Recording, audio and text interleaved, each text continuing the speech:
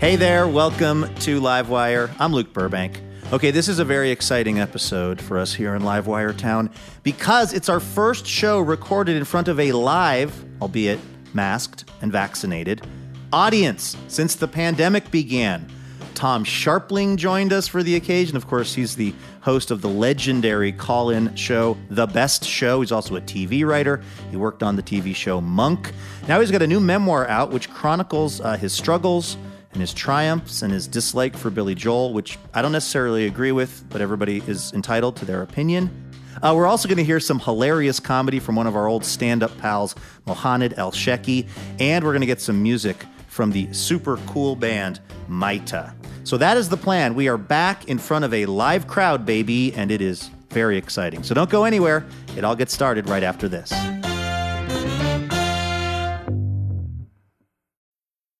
I'm Alex Schwartz. I'm Nomi Fry. I'm Vincent Cunningham, and this is Critics at Large, a New Yorker podcast for the culturally curious. Each week, we're going to talk about a big idea that's showing up across the cultural landscape, and we'll trace it through all the mediums we love. Books, movies, television, music, art. And I always want to talk about celebrity gossip, too. Of course. We hope you'll join us for new episodes each Thursday. Follow Critics at Large today, wherever you get podcasts.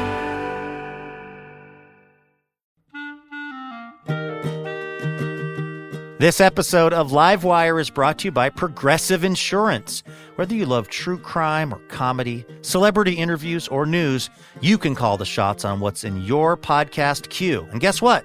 Now you can call them on your auto insurance too with the Name Your Price tool from Progressive. It works just the way it sounds. You tell Progressive how much you want to pay for car insurance, and they'll show you coverage options that fit your budget. Get your quote today at Progressive.com to join the over 28 million drivers who trust Progressive. Progressive Casualty Insurance Company and affiliates. Price and coverage match limited by state law.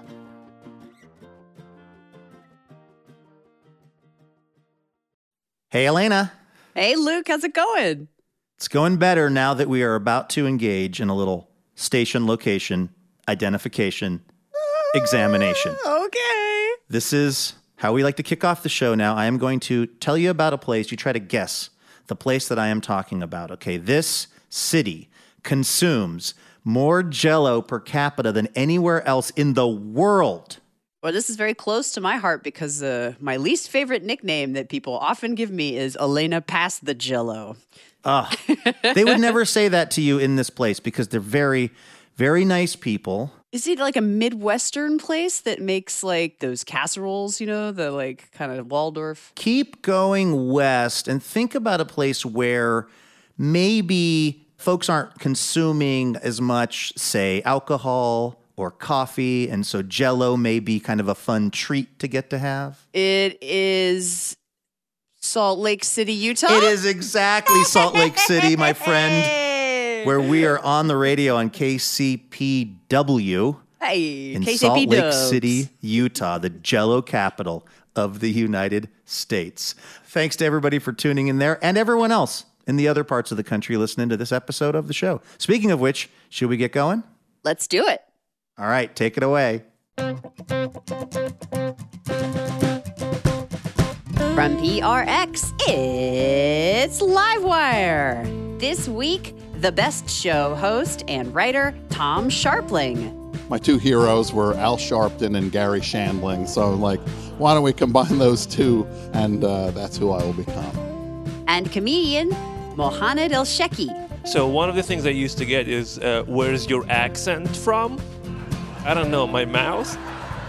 With music from Maita and our fabulous house band. Woohoo! I'm your announcer, Elena Passarello, and now the host of Livewire, Luke Burbank. Hey, thank you so much, Elena Passarello. Thanks to everyone for tuning in to this week's episode of the show.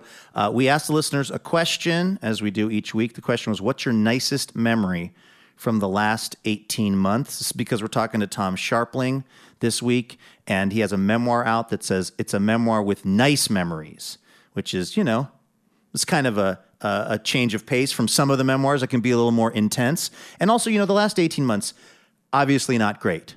But there were woven into there little nice things that happened. So we're going to hear the listener responses to that question coming up in just a few minutes. First, though, of course, it is time for the best news we heard all week. This is our little reminder at the top of the show that there is some good news happening out there in the world. Elena, what's the best news you heard all week? This is New Zealand news. New Zealand. Sorry. And I know this comes from the North Island of New Zealand. And I know from Rhys Darby, who was on the show about a year ago, that there are 3 islands in New Zealand: North, South, and Stewart. That was an unforgettable episode of the show. The guy from Flight of the Conchords, Murray, their manager. Oh, he was so also good. known as Rhys Darby. That was the most out of control the show has ever felt with me as the host. He was climbing around on the furniture. You were trying to mic him. It was quite an episode. Well, I mean, and this story maybe is a little tamer than the tornado that was Rhys Darby blowing through Livewire. This is some folks who live on the North Island of New Zealand named Colin and Donna. Okay. They're avid gardeners, and 2 months ago, they were weeding their garden, and they hit this chunky thing in the dirt. And they kept kind of digging around and digging around and digging around to see what it was. It was kind of too tuberous to be like a tree root, and they thought maybe it was some kind of fungi, and they kept digging and digging. What was it? Well, so they're trying to figure that out. They're kind of grossed out by it. It looks kind of weird and evil. And then Colin just takes a bite out of it. Just imagine a New Zealand accent here. He goes, honey, it's a bloody potato. It was a potato? It was a 17.2 pound potato. And you're going to like this new part about it. According to the Guinness Book of World Records, AKA your favorite book when you were growing up, Sure.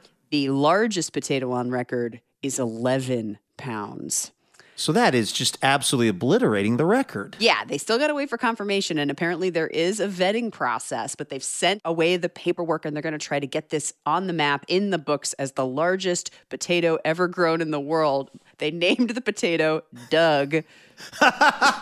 D-U-G, because they dug him up. I can visualize Doug right now. That's pretty much the perfect large potato name. And you know what they're going to do once they're done with Doug? They're not going to turn him into tots. They're not going to julienne him or fricassee him. I don't know if you fricassee potatoes. Waffle fries come to mind. There's so many things you can do with a potato, but they're not doing those things. What are they doing? They're going to turn him into alcohol. Oh, right. Vodka, maybe, or something. Yeah, they could have a Doug Teeny when they're done. My best news story is also kind of food related, but not so much something that grows unexpectedly in the ground behind your house, but something that you spread on a couple of pieces of white bread if you're in New England, and that is the sandwich known as the Fluffernutter, which just made it into the Merriam-Webster dictionary, along with vaccine passport and dad bod. A couple of new additions this year included Fluffernutter. This is a New England tradition. There is this thing that they make in New England. I'm sure our listeners out there know what I'm talking about, called marshmallow fluff. It's like that spreadable marshmallow cream that's in a jar. Yeah, yeah. And the popularity of this marshmallow fluff in New England is legendary. And at some point, somebody figured out that if you take that and you spread that on a piece of white bread, and then you spread some peanut butter on a different piece of white bread, and you put that together, you have a Fluffernutter sandwich. Instead of PB&J, instead of the jelly. Right. And I got to be honest with you. I was a little on my high horse about this Fluffernutter thing, being from the Northwest, not really growing up eating it. I thought, that doesn't sound very healthy. Well, the people that make the marshmallow stuff would point out that there's actually less sugar in their marshmallow spread than there is in a lot of jelly. Really, I should have been eating marshmallow the whole time, because that is the true health food, I guess, if you're in New England. I didn't know this about how stuff makes its way into Merriam-Webster.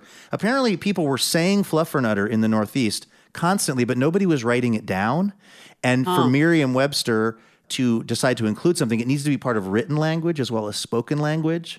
Also, turns out Merriam-Webster is based in Springfield, Massachusetts, and Peter Sokolowski, the editor-at-large, wants to be very clear that this was not a hometown decision. They did not include Fluffernutter just because they also happen to be in New England. He said, "We are not the dictionary of New England English. There is no advocacy. We watch to see, is the word's use growing or is it falling? Every word has its own pace." So they felt like the word Fluffernutter was being spoken enough and being written enough that they can now include it in the actual Merriam-Webster dictionary. Its time has come. Exactly. So the fact that you can now order a Fluffernutter and know that you're using proper Merriam-Webster English is, well, that's the best news that I heard all week.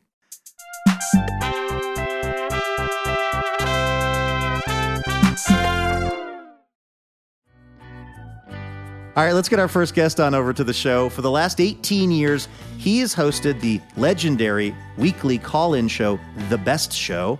He's also an Emmy Award-winning TV writer. He wrote on the show Monk. And now he's got a new memoir out. It's titled It Never Ends, a memoir with nice memories, which chronicles his struggles and his triumphs and why he's still mad about the seats that he had to a Billy Joel concert back when he was a teenager. Take a listen to this. It's Tom Scharpling, right here on Livewire.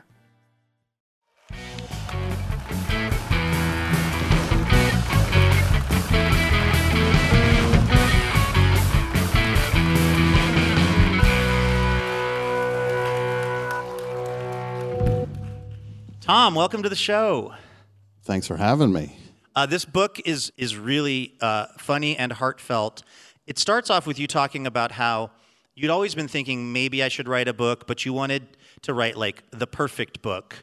And then you were in a bookstore and you noticed that DJ Khaled, the "We the Best" guy, had written a book, and you thought, it.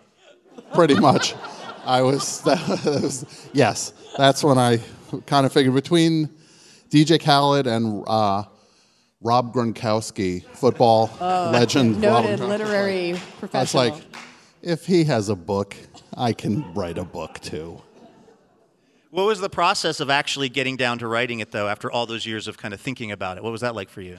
Yeah, it was kind of like I had thought about it so much that it was weirdly easy to start because I had been thinking about it for about 15 years, and I was just kind of waiting to do it. And then I started doing it, and then it got really hard.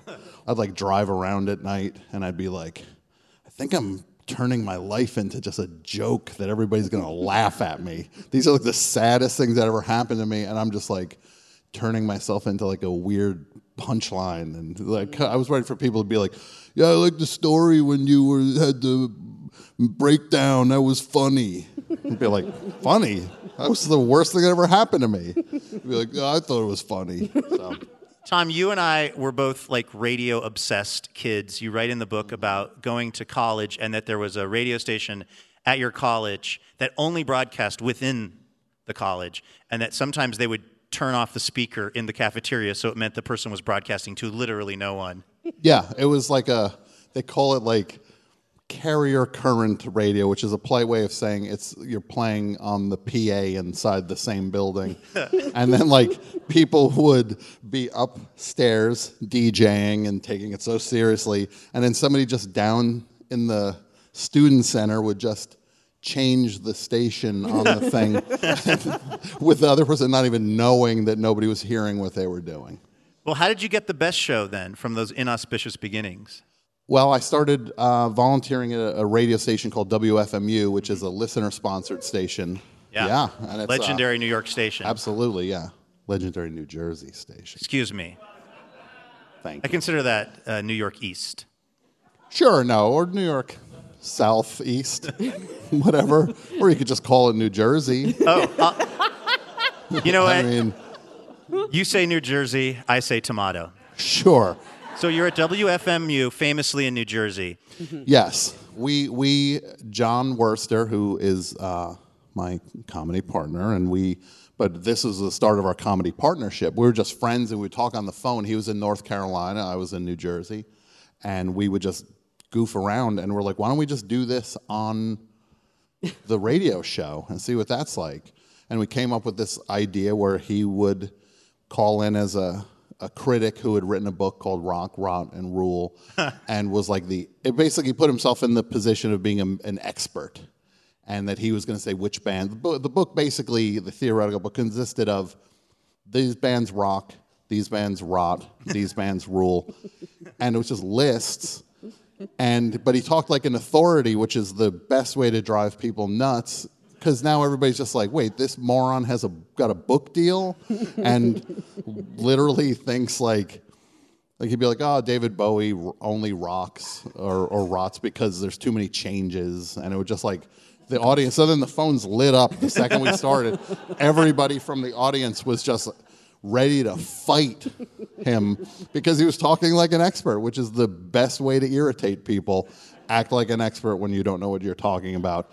And then he said, well, Madness invented ska, the band Madness. And then the phones really blew up then. And people would be just like, all of like the actually people came out of the woodwork then. Actually, there's nothing that self-appointed experts seize on more quickly than someone they hear being an expert and doing it they think incorrectly. Mm-hmm. Oh my God! No, again, if you hear somebody has a book deal and you know more about it than they do, you want to like literally fight them. And these people were like, I knew a couple of the people who called in. I was like, oh no, we're pranking you right now. You're taking this very seriously. I'm going to have to apologize to you later. And then when we put it out on a CD, I was like, I'm so sorry that I took your one moment calling a radio show and now it lives forever. And that became kind of legendary. Lots of people passing that CD around. I mean, that thing was kind of viral before we had that term. Yeah, it was, I guess, what would you call that? Was it venereal back then? Yes. Wow. That sounds so much worse. This seems like a good time to take a quick break. When we come back, I want to ask about your antipathy towards Billy Joel in a moment. This is Livewire Radio. We're talking to Tom Scharpling. His new memoir is It Never Ends, a memoir with nice memories. Don't go anywhere. We'll be right back.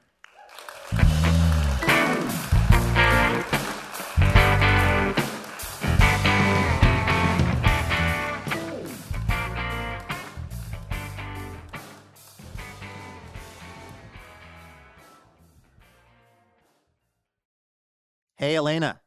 Hey, Luke. I didn't see you there. It's that time of year again. My seasonal allergies are back. Oh, congratulations. But also, it's our spring member drive, which is happening right now through May 17th. Oh, I like that much more than seasonal allergies. Yeah, if you are not yet a member of Livewire's League of Extraordinary Listeners, well, now is the time to do it. Why? Well, because this League of Extraordinary Listeners is what keeps the lights on over at Livewire Inc., which is definitely not the association that we are part of. I'm probably a 501c3. They don't let me near any of the paperwork or bookkeeping, and it's really better that way. Yes. Point is, we are only able to keep doing this show because of support from our members, and we would love it if you could join us in that right now. Plus, there are all kinds of sweet perks, including special discounted tickets to live recordings, on-air shout-outs, exclusive content. And Elena, one more thing that, of course, we would not be a self-respecting public radio show if we didn't offer this. If we didn't offer the most iconic public radio swag of all time, a tote bag. True iconic status. Yeah, but it's not just any tote bag. This is like a really good tote bag. It's got a second zipper, an internal zipper. Yes, whatever you want to put in the tote bag, that's your business, okay? What we're here to talk about is you keeping Livewire going. So head on over to livewireradio.org to see the various member levels. It does not matter how much you are giving every month to Livewire. It just matters that you do it because it goes a long way for us. So thank you. Vacations, weddings, birthdays, and reunions. Oh my, there's so much going on. Get the most out of your spring plans by stocking up on pre-alcohol now. ZBiotics Pre-Alcohol Probiotic Drink is the world's first genetically engineered probiotic. It was invented by PhD scientists to tackle rough mornings after drinking. Here's how it works. When you drink, alcohol gets converted into a toxic byproduct in the gut. It's this byproduct, not dehydration, that's to blame for your rough next day. ZBiotics produces an enzyme to break this byproduct down. Just remember to make ZBiotics your first drink of the night, drink responsibly, and you'll feel your best tomorrow. Go to zbiotics.com/livewire to get 15% off your first order when you use Livewire at checkout. ZBiotics is backed with 100% money-back guarantee, so if you're unsatisfied for any reason, they'll refund your money, no questions asked. Remember to head to zbiotics.com/livewire and use the code LIVEWIRE at checkout for 15% off. Thank you to ZBiotics for sponsoring this episode and our good times.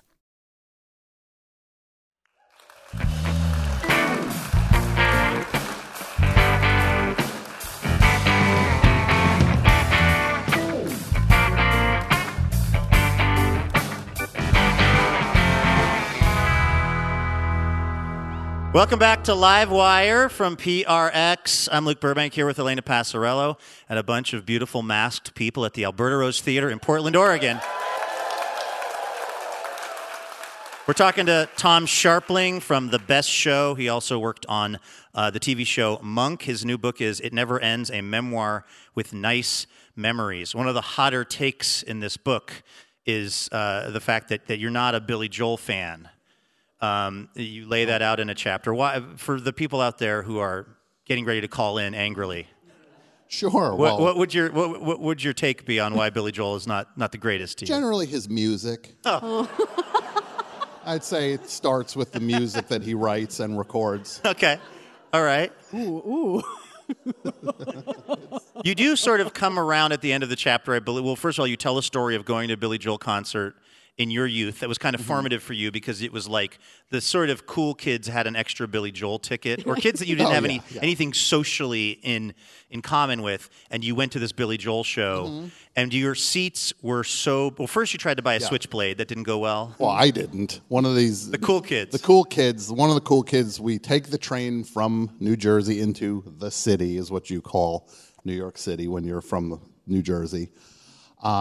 So we take the train in, get out of Penn Station, and he's like, I want to go to Times Square. And we're just like, whoa, that's like the scariest place on earth. We're 13. What are we doing? So we go to Times Square, and then he's like, I want to buy a Switchblade. And we're like, who are you? Like, you're in 8th grade. What are you going to do with a Switchblade? So then he goes, we're in Times Square, and it's like the end of bad Times Square, but before like the M&M store showed up. Right. So wasn't there Which yet. some would say is a new version of bad Times Square. Yes, exactly. But so then some guy comes up, he sees these dumb suburban kids from a mile away, and he's like, what do you guys need? And he's like, I want a Switchblade. And the guy goes, all right, $30. And my friend goes like, no, it's too much. So he's negotiating to buy a Switchblade. It's like, you even know the market value of a Switchblade? How is this possible? So he's like, all right, 20.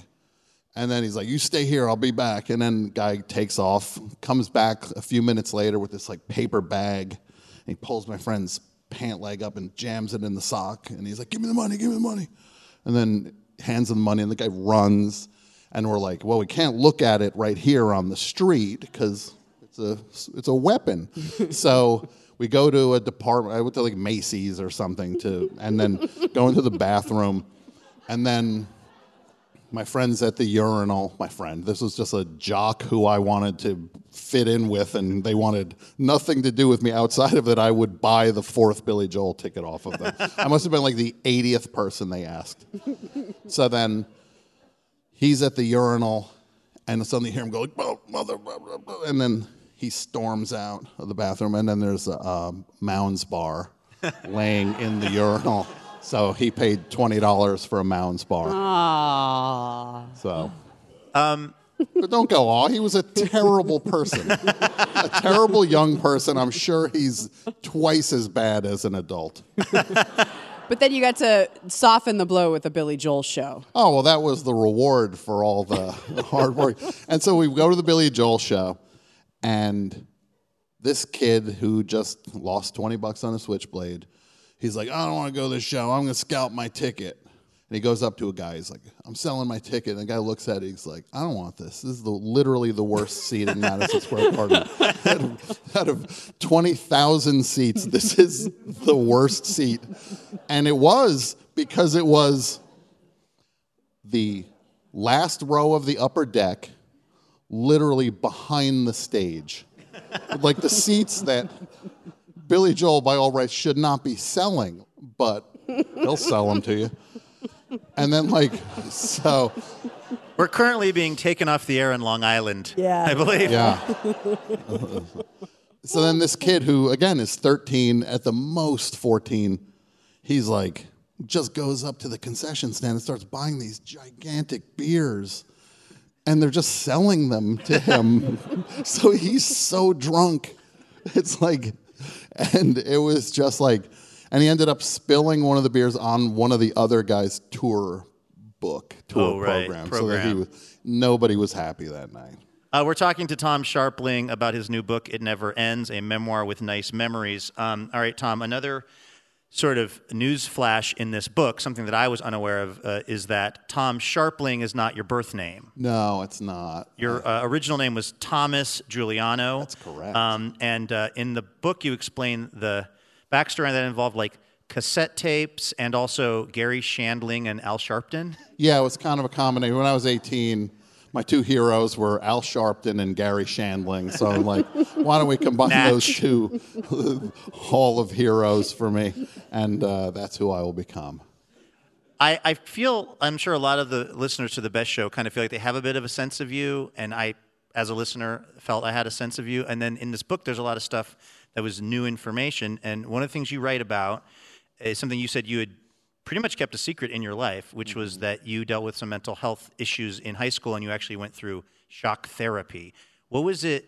Well, I guess the first question is, why did you decide to include that in the book? Why did I decide to do it? Okay, sorry. Why did you decide to put it in the book? Seemed like a fun thing to do. Yeah. Now, why did I put it in? It was just one of those things. If I was going to write a book that told stories from my life, I knew I'd truly be denying like the hub of everything that has been run. Everything was informed by that for me for my whole life.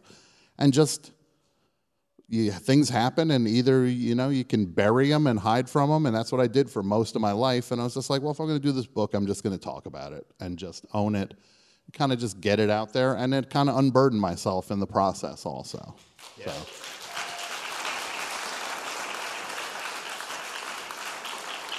I never thought I was going to get cheers over my electroconvulsive therapy, but now welcome to Portland, baby. I feel like yes, thank you. I'm at the ECT Awards and I'm holding I did it. Billy, Jaden, go to bed. Daddy's coming home. He won the ECT. One of the things, though, that is very fun and smart about this book is when you get into heavy stuff, you then will follow that up with like a story of unqualified triumph, so that you can kind of keep things on a bit of an even keel in the book. Unqualified triumphs, like pitches that you've made for like projects or videos that are not actually picked up, but they make you laugh, like your idea for a Paul Simon video. Yeah. There's a recurring theme in the book that's revealing itself to me right now. This book was pretty much just me listing who I would want to see get hurt in things. And I like Paul Simon, so don't beat me up afterwards. He just happy 80th birthday. He just had his 80th. God bless you, Paul Simon. Garfunkel, not so much. But no, I direct music videos now and again, and somebody had said, hey, do you want to pitch ideas for Paul Simon for this new album he has coming up? And this was a while ago, as you'll see by the pitch I made. I was just like, that OK Go video where they did like the giant Rube Goldberg thing was really popular a year or so before. And I was just like, well, what if we do one where Paul Simon's getting ready to do one of those, and he's in like a jumpsuit, and then the song starts, and then like all the crap starts falling and everything, but then like a giant oil drum rolls and knocks him over and like seriously hurts him. And like he doubles over, clutching his leg in agony, and then lays there for a minute before the crew figures out he's really hurt. But it's all one shot. And then people come over. And the song is still playing. Song's still playing. People come over. Are you okay? He's clearly not okay. Then eventually an ambulance kind of pulls in. Some medics help him in the back, and they would just follow him in the ambulance until the song stopped. And then here's the spoiler alert. Paul Simon did not want to make this video. Aww. But it does get filed under unqualified triumph in the book. Yes, unqualified. Do you ever sort of sit back and take stock of kind of where you've ended up in your life? You have this successful professional career as an entertainer. You're a TV writer. You've got this popular radio show. To think about kind of where you were in your life, particularly in your high school years when you were dealing with really profound depression and suicidal ideation, and just to figure out, to sit back and kind of see that you got through that and you got to this point in your life? I mean, does it ever just amaze you how it all ended up? Oh, absolutely. I can't believe I'm still alive, honestly. It was so bad. It just seemed built into things that I was not going to make it, and I did make it. And I'm just grateful for everything. Even though there were huge challenges with all the ECT stuff, like memory loss, like enormous amounts of memory loss that I've been dealing with ever since then, I'm still alive, and that's kind of, I guess that's the best version of things, right? Yeah. Well, you're here on this stage. Yes. No, I'm with a bunch of your fans in the audience. That's pretty good. No, that was a joke. I'm truly grateful for everything and for how I got through it all. Tom Scharpling, ladies and gentlemen, his new book, It Never Ends, a memoir with nice memories, is available now. Thank you so much.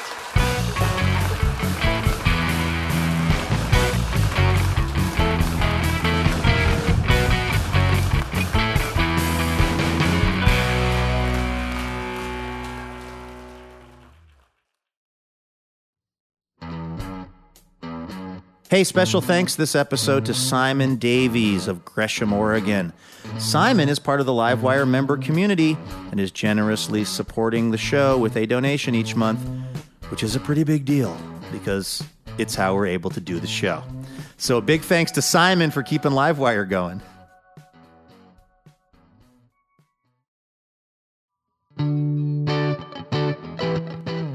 This is Livewire from PRX. Of course, we like to ask the Livewire listeners a question each week. This week, kind of keying off of the Tom Scharpling memoir, we asked, what's your nicest memory from the last 18 months? A lot of not nice memories, but maybe a couple of nice ones. Elena, what did the listeners tell us were some of their nice memories? Oh, this is a special batch because we got this batch from the live show. How great was that, by the way? Just so getting to be in a room with people. I mean, yeah, everybody was masked and vaxxed, but still, just the energy. To have the band back, getting the band back together. It was so great. I was actually kind of worried that I was going to feel and be showing that I was a little emotional when I walked on stage, like getting a little teary. Yeah, it was an emotional moment. I've been thinking about it for so long, too. So these are the responses from the folks that were actually in the Alberta Rose Theatre in Portland. Yes, they texted their answers into our live show hotline, and so they don't have any names attached to them, but they're all fabulous. Okay, let's hear some nice memories from the last 18 months. This one's amazing. It's by an audience member who also was an Airbnb host. Okay. And they say, a young couple was stuck in our basement Airbnb for 6 months. They couldn't travel to their family back east. And then their baby was actually born in our house. What? The midwife didn't make it. And so dad caught the baby. That happens? I thought that was just in the movies or something. It happened at this person's house. I mean, everybody in this situation, it sounds like, should probably be getting 5 stars or whatever the top ranking is, because they had to live together harmoniously for months and months. Yep. There was a child that was born during the Airbnb process. Also, the fact that it was an unexpected home birth. Oh, I know. All right, what's another actually nice memory that one of the listeners at the Alberta Rose Theatre had? I love this one. It's about a successful quarantine activity that doesn't involve childbirth.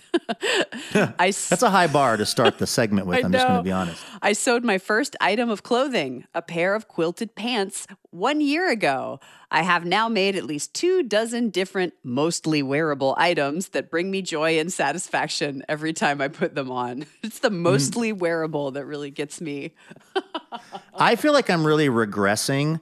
At the beginning of the pandemic, I had this very strong commitment to always just kind of putting on clothing that I would wear out to the normal world, a typical office situation. And that was some way, I think, for me of having control over my life. And then I got this pair of sweats that were on deep discount at a department store. I was just walking through. They were basically free. And I was like, okay. And I have been wearing them for the last 3 months and have really just been kind of asking this question of where were sweatpants my whole life? Because, they are in fact very, very comfortable. Yeah. So I think it adds years onto your life.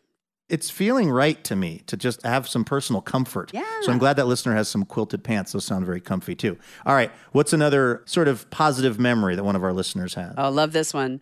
Christmas 2020 in the garage with the door open and masks and a beautiful tree. We did something like that in my house. It wasn't for Christmas, but, at the college where I teach, all the classes were online, and I had these grad students who had flown across the country to go to school in their little apartments, basically. So we opened up our garage door and put all these lights and things and like patio furniture and bought one of those like big butane heaters. And we would have theater nights. We strung like these red curtains and made this little stage, and they would come over and we had these socially distanced chairs and everybody would read from their work. And there was a fridge out there so they could drink beer out of the fridge, It was the awesomest. I mean, and you have to think that even though that was highly improvised and maybe a little chilly, that was so much more memorable and sort of special than if you would have all just been inside your house, like a normal year, which of course that can be great too. But like there's something about how much we all had to sort of improvise things that added a specialness to a lot of stuff. Yeah, like the makeshiftedness of it was kind of like love. Right? Like the things that made it happen were love rather than like professionalism. Exactly. All right. Thanks to everybody who wrote in for that. We are going to have another listener question at the end of the show. So stay tuned for that. Let's get to our next guest. He made his national TV debut on Conan. He's been featured on Comedy Central and has toured with Pop-Up Magazine. He currently works on Full Frontal with Samantha Bee and has been featured on podcasts like Love It or Leave It, Pod Save the People, and Livewire, this show. Take a listen to this. It's Mohanad Elshieky, recorded on Livewire in October of this year.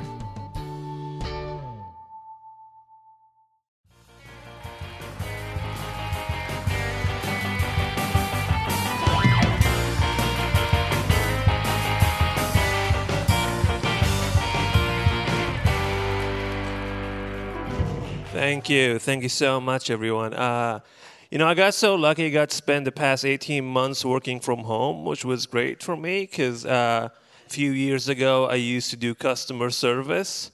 Anyone here does that or used to do that? Yeah, a few people. The rest of you are just the 1%. I hate customer service. It's the worst. It's the worst thing you could do in life. Like, working in customer service is the reason I don't believe that all lives matter,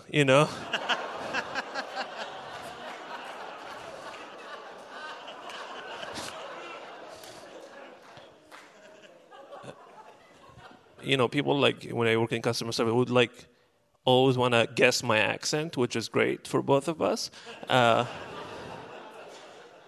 And people here, like in Portland, would never ask you where you're from. They always like find a sneaky way to do it. So one of the things I used to get is, where's your accent from?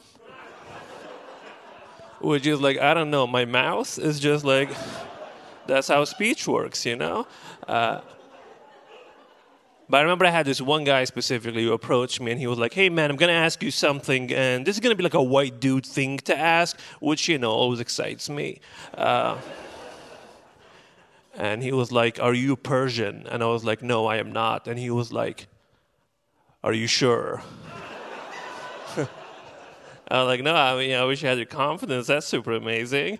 And he was like, no, I'm just asking because my dad is Persian. And I was like, oh, okay. Do you think I'm your dad? Have you been walking around retail stores just looking for vaguely ethnic men? Just like me, father? Like, yeah, I would never have a kid this dumb. I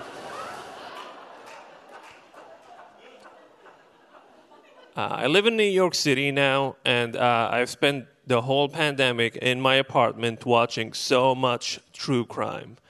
Yeah. Like, not on TV, but like from my window. And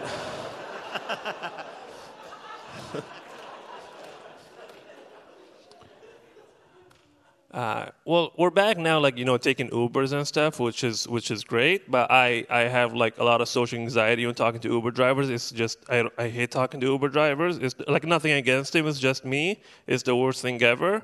And you're like, hey man, like there are like worse things in life that could happen. And 8 years ago, I was driving my car back home. And when I say home, I'm originally from Libya, specifically from the city of Benghazi, which I'm sure you've only heard good things about.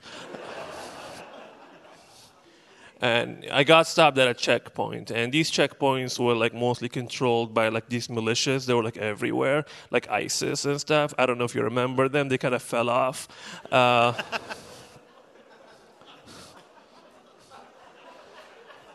And, they searched my car up and down, and then one of them approached me, and he was like, hey, before you go, I'm going to ask you something. And he was like, who do you support, us or them?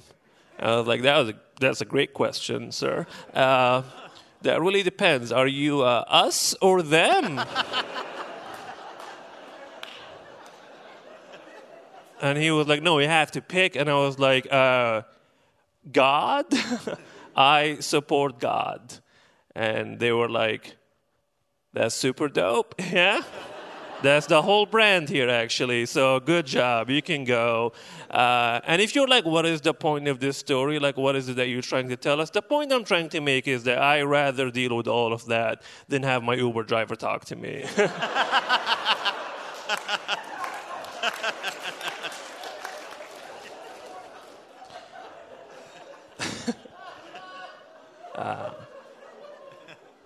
Yeah, I grew up in a religious family, and growing up I had a middle school teacher who would tell us about what happens to us when we die and when we go to heaven. And one of the things he used to say is that in heaven we get rivers of honey. Yes.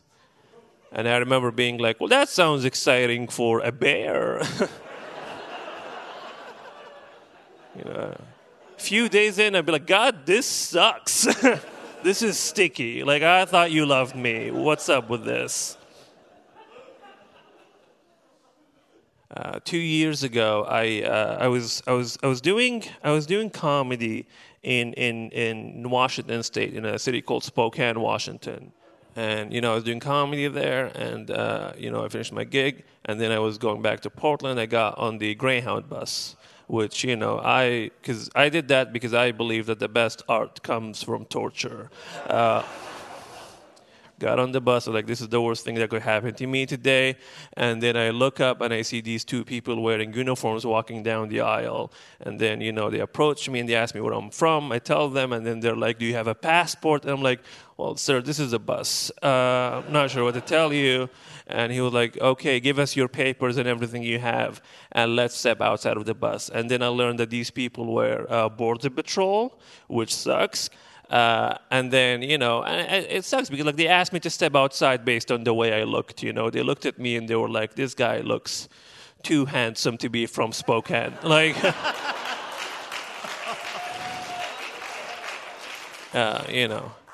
And then we talked outside for like 20 minutes. I gave them my papers. They looked at them. They were like, these papers look fake. They're easily falsified. And I was like, well, these papers have been given to me by you. So maybe you do a better job. I don't know. Seems like a you problem at this point. And then they were like, okay, buddy, we're going to let you go now. But quick question. Are you from Oregon or Washington? And I was like, I support God. And they were like, what? I'm like, I don't know, man. That's how I talk to militias. Yeah.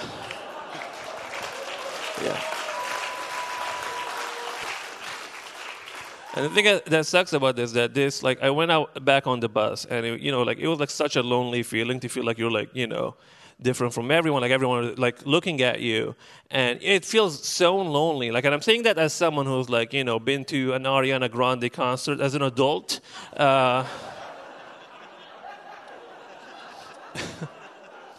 And it was all over the news because I tweeted about it and it went viral, which shouldn't have done.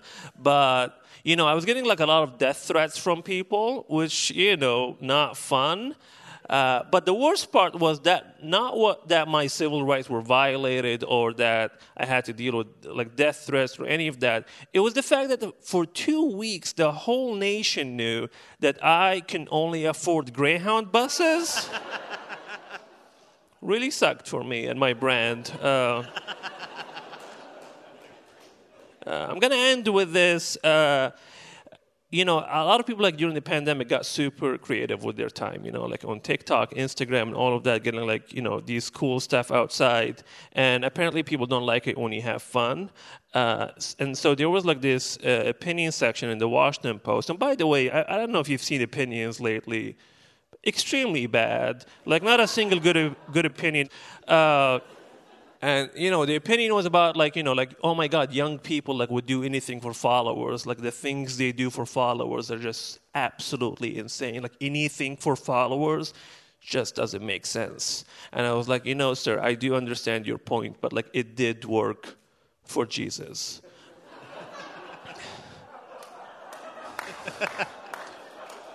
Like, the man literally died for his followers. And now has, 2 billion? Good PR move, Jesus. Like, that's an upgrade from what he had before. 12, mostly his buddies. Good. Yes.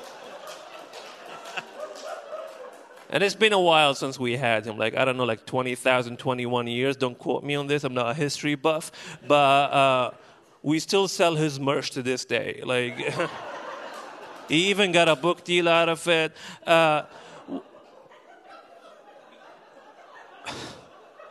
What I'm trying to say is, his father, created the universe, but Jesus created content, and that's what matters in this day and age. Anyway, my name is Mohanad El-Sheikhy. That's my time, everyone. Thank you. Mohanad El-Sheikhy, everybody.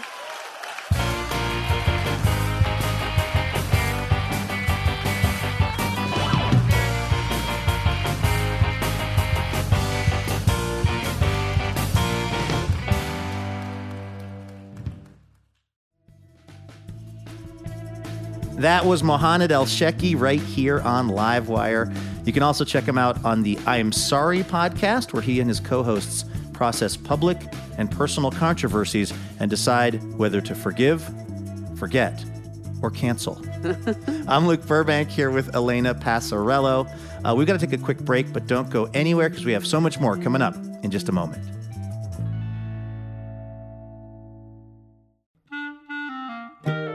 Livewire is thrilled to be partnering with Portland's own Portal Tea this season.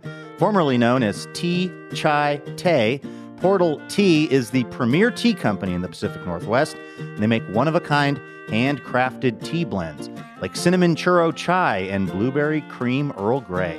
Use the code LIVEWIRE, all lowercase, for 20% off at portaltea.co.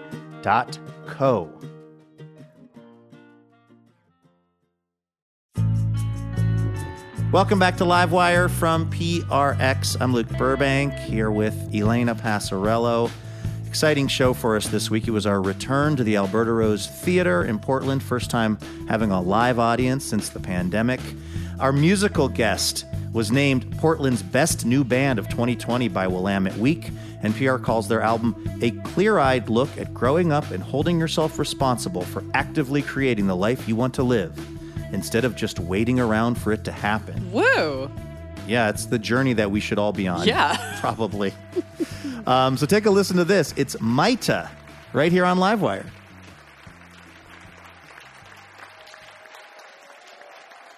Hello.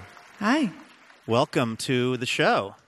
Thank you. Thanks for having us. I read an interview, Maria, in the Reed Alumni Magazine, where I believe you graduated, and you were saying that you will go to an open mic and you will listen to somebody performing an extremely cringy lyric, and then you will ask yourself, what's my version of that? And then you will write it and put it in a song?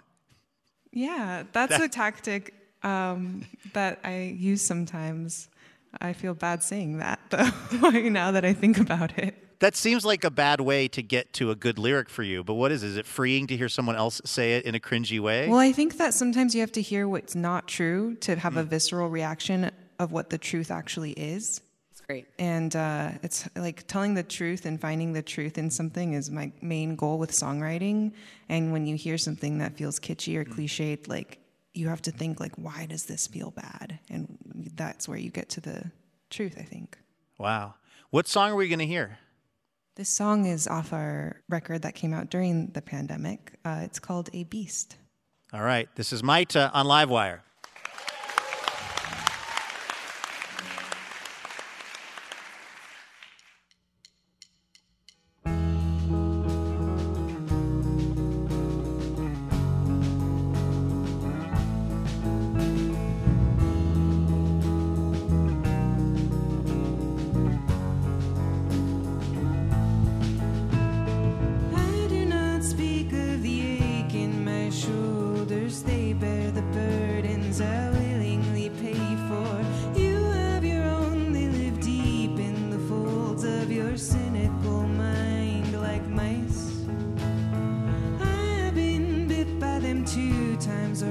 bones and the skin on my hand became tough to the touch.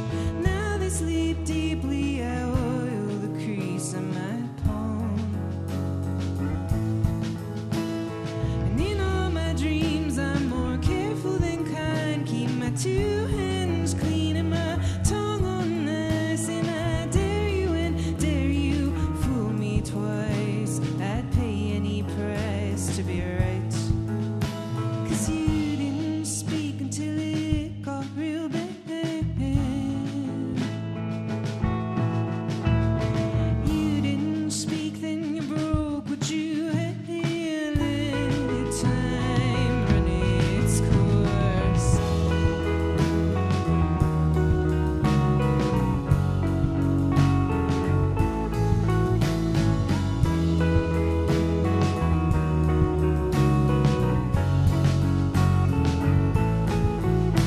I never could forgive, but I forgive like a dog. Somewhere in my bones, these wounds they make that fall. But I'm glad you're on my way by the door, licking the floor. How long can a man ignore a beast and her source? I knew a girl who made bare of the world, 'cause the light that she wears takes more eyes than is fair. She holds the weight of a heart that yearns for most to love. I saw her love and read her lover's love. She burned red, I turned green. Did I know anything? But when push came to shove, love, it wasn't enough. We know nothing. 'Cause he didn't speak until it got real bad.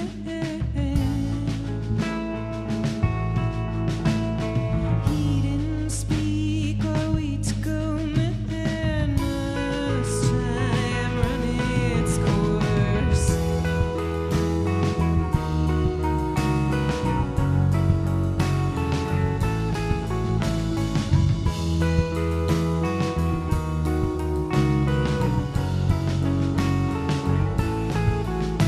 I never could forgive, but I forgive like a dog.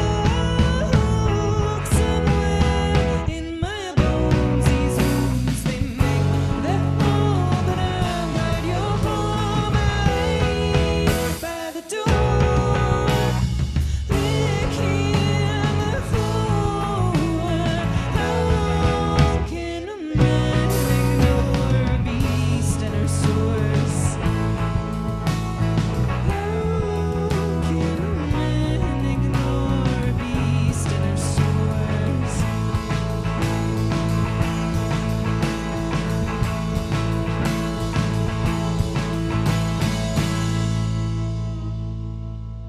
That's Maita, right here on Livewire. Their album Best Wishes is available now. They got a new album coming out, I Just Want to Be Wild for You, due in February. Maita, everybody.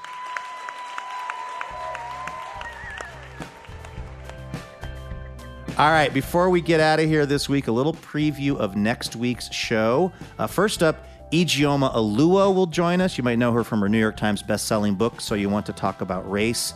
She's going to be talking about her latest book, which examines the legacy of white male supremacy, and then imagines a new white male identity, which is free from racism and sexism. Then we've got New Yorker writer and historian Jill Lepore. She's going to tell us about the first company in America that tried to predict the future using computers to figure out human behavior. And we're going to get a little dose of what we're calling musical hope by way of the Banksons. They're the musical duo behind this amazing thing that was going around the internet called the Keep Going song. And as always, we are going to be looking to get your answer to our listener question. Elena, what are we asking the listeners for next week's show? Next week, we want you to tell us a small wish that you have for the future. Okay. If you want to hit us up on social media, we are at Livewire Radio over at Twitter and Facebook and other places. So please do send in your small wish for the future. Okay, that's going to do it for this episode of Livewire, our triumphant return to live shows. A huge thanks to our guests, Tom Scharpling, Mohanad Elshieky, and Maita. Livewire is brought to you in part by Alaska Airlines. Laura Haddon is our executive producer. Heather D. Michelle is our executive director. Tim Harkins is our production director. Our producer and editor is Melanie Sevchenko. Our assistant editor is Trey Hester. And Stephanie Moore is our social media manager. Our house band is Sam Tucker, Ethan Fox Tucker, and A. Walker Spring, who also composes our music. Molly Pettit is our technical director and mixer. And our house sound is by B. Neil Blake. Additional funding provided by the Oregon Arts Commission, a state agency funded by the state of Oregon and the National Endowment for the Arts. Livewire was created by Robin Tenenbaum and Kate Sokoloff. This week, we would like to thank member Simon Davies of Gresham, Oregon. For more information about our show or how you can listen to our podcast, head on over to livewireradio.org. I'm Luke Burbank for Elena Passarello and the whole Livewire crew. Thank you for listening, and we will see you next week.